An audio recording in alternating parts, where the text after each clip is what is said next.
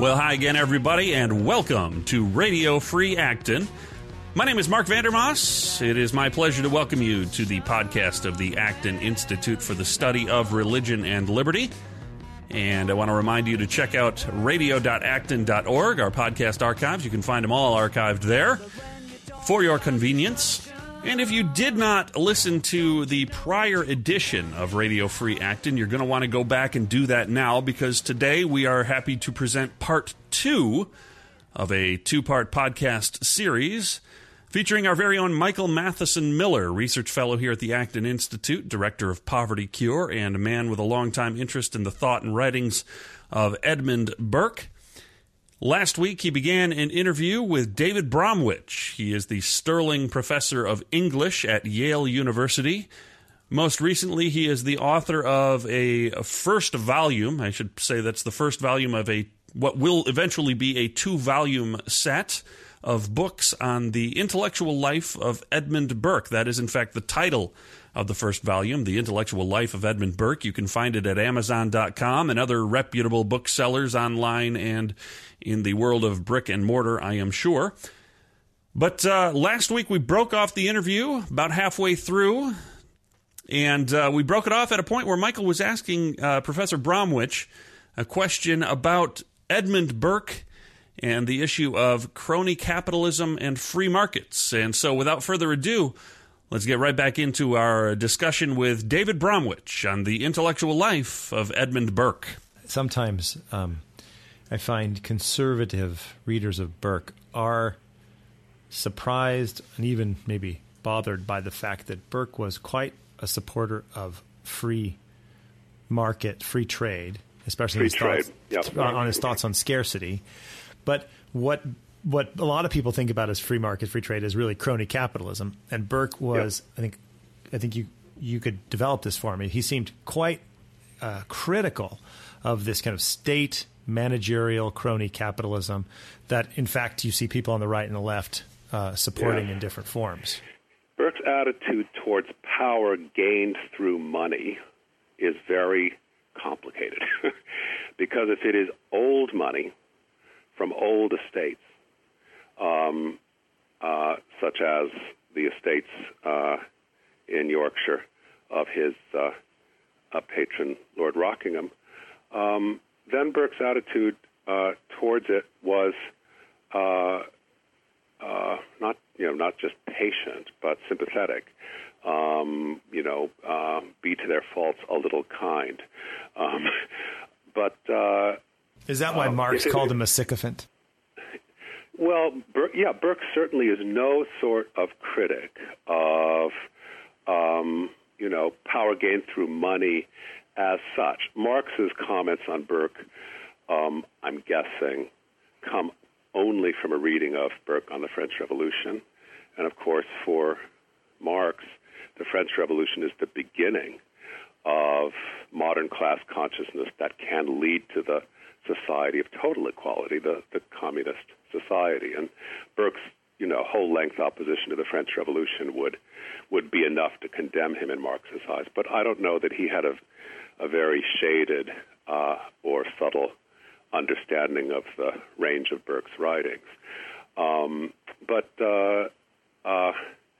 back to the money. You were saying about new money versus old money. Yep. Yeah, if it's new money that comes from, an industry that exploits people in drastic ways that produce great misery, if it is sudden fortunes, to use a phrase from Adam Smith that Burke has synonyms for, sudden fortunes that come from the exploitation of rents and the sort of extractionist economy that the British Empire practiced against India, the British Empire with its instrument, the East India Company, then Burke is a stern critic of it. And why?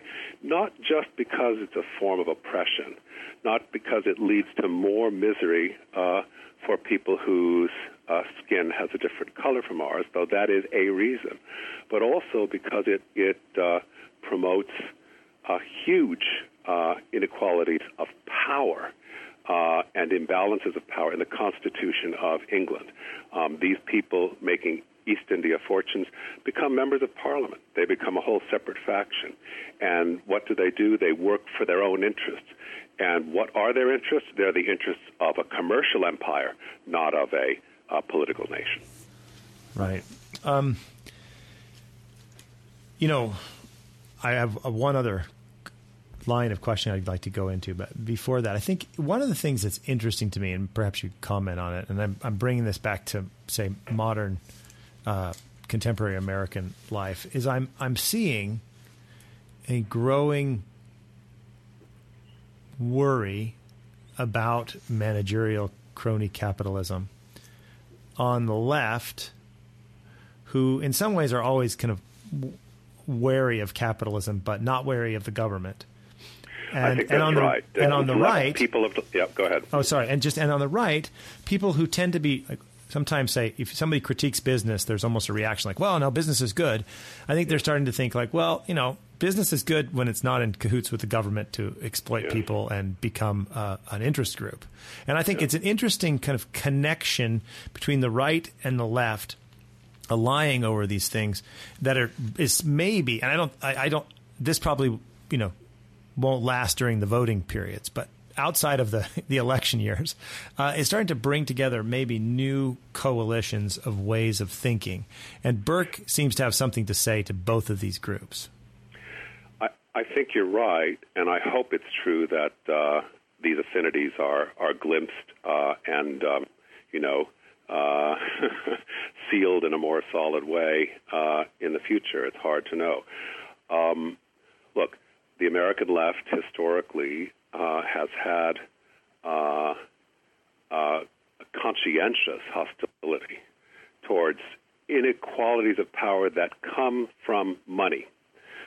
Because the left, since Marx and before Marx, has recognized that money in great enough quantities and accumulations leads directly to power. Money is not, big money is not automatically the friend of democracy, quite the reverse.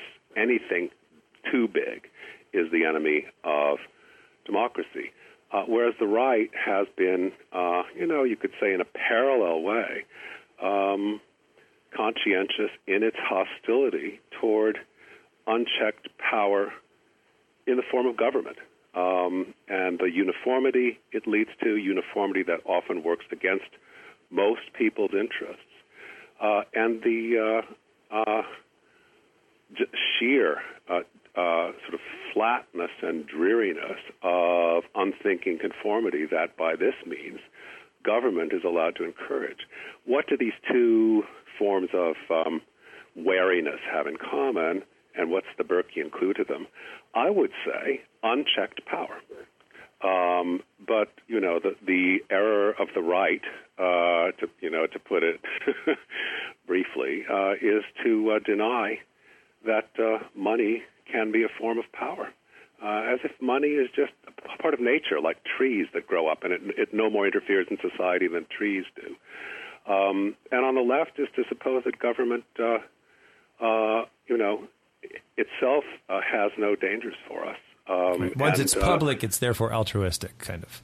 Yeah, if it's public and if they're regular votes and they're fair votes, eventually they're going to lead to the interests of the majority or of almost all people being defended. But here, Burke is just a solid libertarian. He says in the Reflections on the Revolution in France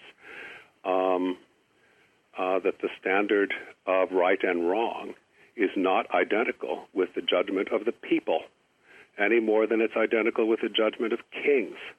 The people can go against what's right. The mass of the people can be wrong, and the king can be wrong. And that's why you need laws that check the power of both. Right. Again, this may be for follow-up. I'd like to talk somehow about the source of those laws and the natural law in Burke. But let's go maybe on this line one more thing, is that this wariness of concentrated power, he also has a wariness of economists and sophists and calculators, right?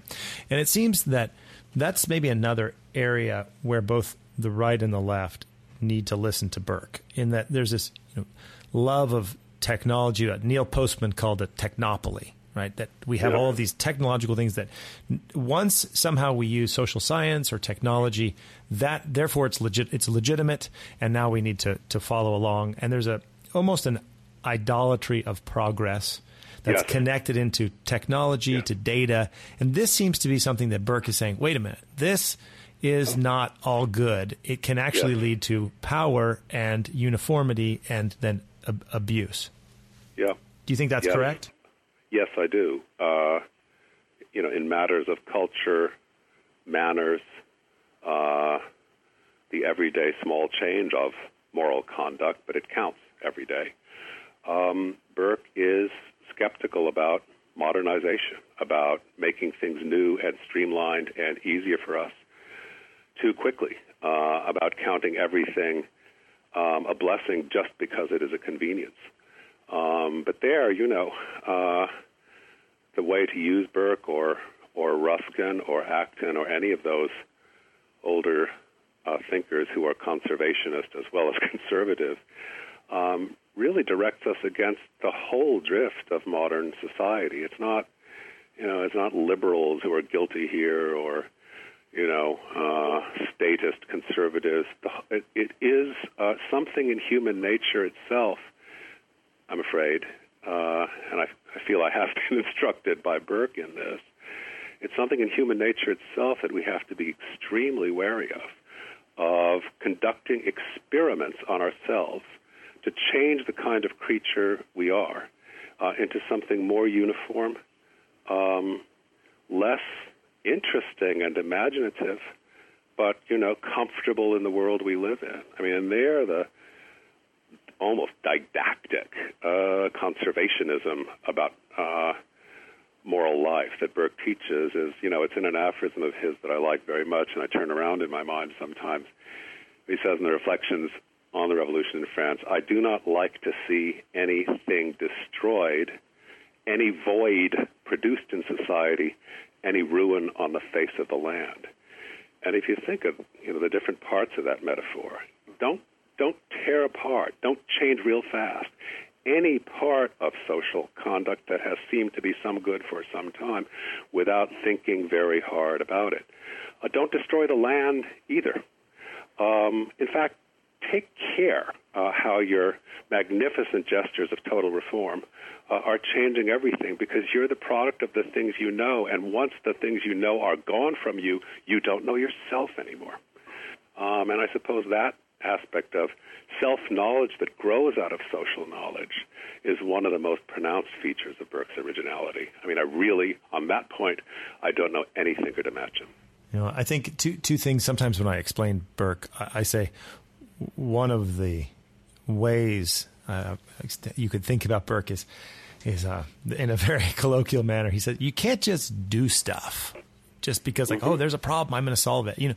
That there's a whole host of relationships that are not immediately discernible to the eye, and that we can't take a hollowed out version of reality that's missing all of these. What he talks about recovery of prejudice, or what Polanyi calls inarticulate rational, tacit knowledge. It seems that's something that is in many ways a challenge, especially to Americans. Right, Americans we like to solve problems. Right, okay, here's a problem. I'm going to solve it. We're going to fix it. That's right. I think we're the most progress-loving, the most unthinkingly progress-loving nation that ever was. Yeah, and this where I think this is on the right and the left. I mean, you see, and you talk about some of the reactions after the terrorist attacks of 2001. This desire we are going to solve this problem. And in many ways, this goes back to something you said a moment ago, that we're trying to solve human nature itself, and that's not solvable. Yeah. There was a functionary, undersecretary of, was it State or Defense under Bush and Cheney, named Armitage, who called up the intelligence minister of Pakistan the day after September 11th and said, the world has changed starting now. Now, that's a Jacobin sentiment. as you know. The Jacobins redated their calendar to start at the year zero. And I was very apprehensive when I heard so many Americans redating our calendar at the year zero, because this horrible terror attack had occurred on American soil.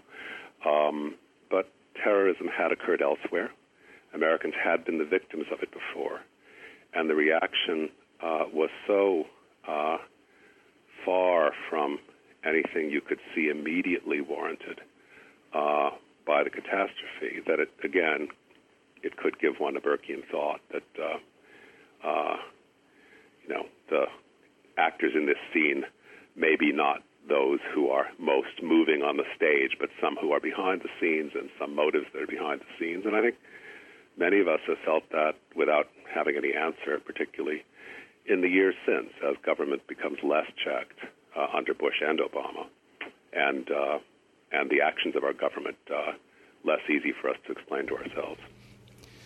Right. So what would you say as this first volume comes out, and the second volume, what are some of your hopes in the political landscape? I mean, I know that you're dealing with a lot of competing. My hopes for 1790 or my hopes for 2015? Maybe your hopes for both, but maybe you're competing with a lot of information. I mean, it's hard to beat some music video to read instead. Well, I can't. I can't beat it, and I can't try. Right. But what are your hopes that could come perhaps from people reading this book and getting to know Burke, and especially in relation to some of the things we've talked about, in maybe rethinking some of our love of progress? I don't want to say progressivist, because it's not about right or left. It's about this kind of right-left American sense that... Well, as to technology and the juggernaut of technology, which you brought up a few moments ago, I would say Burke is a great standing caution against that, against lunging forward into that, and a prompter of thought. But we talked about that. Politically, I suppose Burke could encourage one to think about what an empire governed by magnanimous spirits would be like. And we have, in effect, a kind of empire by the sheer extent of our commercial and potentially military power in the world, and the idealism that is still possible about American manners and American society at its best. But we haven't been standing for it at its best in the world for some time now. The main way we seem to back it is by force or by manipulation of other powers. And so, Burke coming up to the French Revolution and thinking about England in contrast with France, which wants to take over Europe once Napoleon comes into power, he might prompt us to think also about, a vision of coexistence in the world of nations as a greatly important and much admired nation, but that wants to be powerful through exemplary conduct and not through domination. I think Burke is, under his many other virtues and indications for thought, he is a great enemy of domination. And I think small, medium, and large-sized powers in the world are still intent on that now, with every bit as much ferocity, though slightly different means, than were shown in the days of the great powers after the Congress of Vienna. And Burke really does not think that's the form of human society that we should promote. So, there'll be more about that when I write about his prosecution of abuses of the Indian people by the East India Company and the abuse of liberty by the French Revolution. But that, in some ways, a more dramatic, but at the same time more divided subject matter than I had in the first volume. And that comes out in your second volume. Yep. Okay, so one last question for you, and then I'll let you go. Thank you so much for your time, and It's been good talking to you. One last question. It's kind of a big one, but related to, you talked about what Burke would inspire thinking in the international stage. You mentioned his use of the term, pardon me, you mentioned the use of his term little platoons, and you say that more refers to his political party. But you also talked about how Tocqueville and others were influenced by Burke. And one of the things that the French sociologist Jacques Ellul wrote in a book, Propaganda, kind of this section that's very Tocquevillian, he talks about how people in modern society get propagandized by the state. And here you go back to this kind of economist, calculator, sophist idea of Burke. And he says that this is very Tocquevillian insight, that the two things that allow propaganda to happen are individualism and mass society. And that people like Robert Nisbet and others say, well, one of the things we need to do is get away from mass society and have smaller local relationships. And a lot of people invoke the idea of little platoons for that. Do you see, I mean, we're in a very highly centralized state with lots of rules and regulations. What do you see there domestically? So let me first make a contrast with Burke, because I'm sympathetic to your drift, if I catch it right. But I don't think it's necessarily Burkean, and here really we have a different time to deal with than he did. Burke was, in a large degree, though this comes as a shock to many Burkeans, a cosmopolitan. He thought that the world was the great cultures of the world, France for the arts and polish, England for industry and common sense, et cetera, that they were coming together. Trade was one of the means they were coming together. Learning was another one of the means. And that the enlargement of society in this sense could lead to a form of worldliness so good that it would bring, in some distant future, he didn't even want to speculate about, an end to the sort of frictions that the 17th century had seen. I don't think that the people talking about small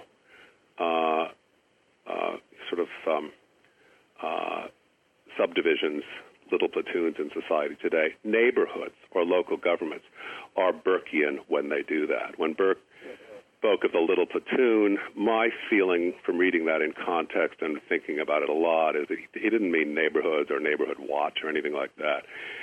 He probably meant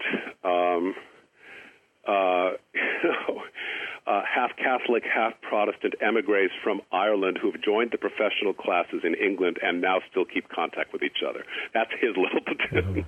So civil society on maybe a higher level, and then political identification, not simply neighborhood watches. Sure. I know I was being satirical. Yeah, I mean, you could exalt that into something called civil society.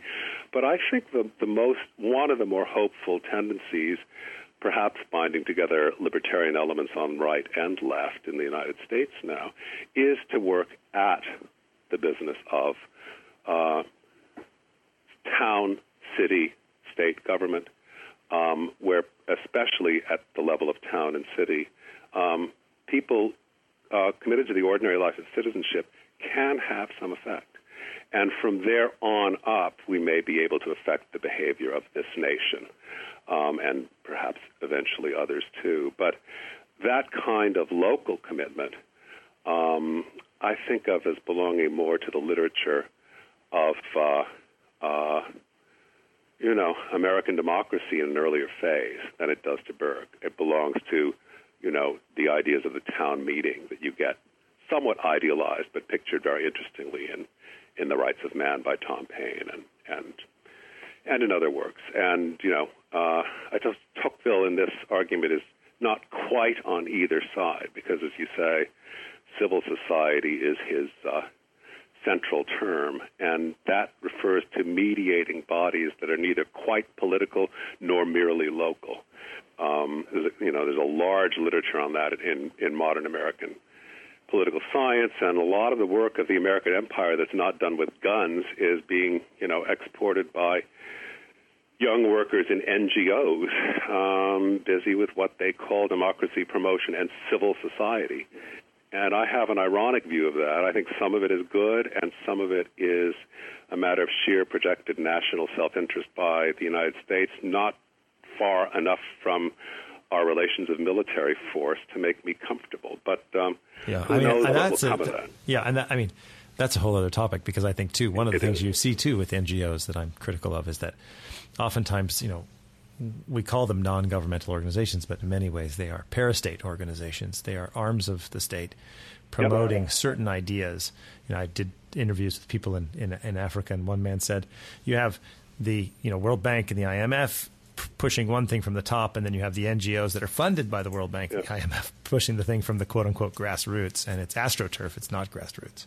Yeah, well, they have become, to this extent, for the United States, what Burke suspected, wrongly suspected, but still his suspicion is always interesting.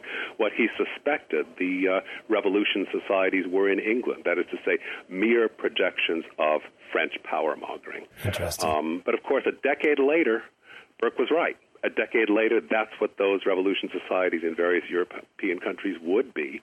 And, maybe I should close with just Fox's wonderful encomium to Burke, because he opposed Burke's hostility to the French Revolution. Fox more or less embraced the French Revolution. He was confronted years later with how much of Burke's anticipation had proved true. And Fox said, yes, Burke is right. Burke is always right. The problem is he is right too soon. All right. Well, thank you, Professor David Bromwich, the Sterling Professor of English at Yale. Your new book, The Intellectual Life of Edmund Burke, Volume 1. Thanks so much for your time and for joining us today. Very good talking to you. And with that, we come to the conclusion of yet another edition of Radio Free Acton. I want to offer some thanks before we wrap it up for today. First of all, to Michael Matheson Miller, a research fellow here at the Acton Institute, Director of Poverty Cure. So good to have you in the Acton studios today, Michael, and thanks for conducting a fine interview. Also, thanks to Dr. David Bromwich, the Sterling Professor of English at Yale University, who has written, as we mentioned before, a fine book, the first volume of what will eventually be 2 volumes on David Burke's life and work. The book is entitled The Intellectual Life of Edmund Burke, and you can pick that up at Amazon or other online retailers. And I want to thank you as well for joining us today here on Radio Free Acton. Wouldn't be much of a podcast if we didn't have folks listening to it, so you mean a lot to us. Thank you so much for joining us today here on the podcast. Until next time, my name is Mark Vandermoss. I wish you well, and hope you'll be back with us for another edition of Radio Free Acton.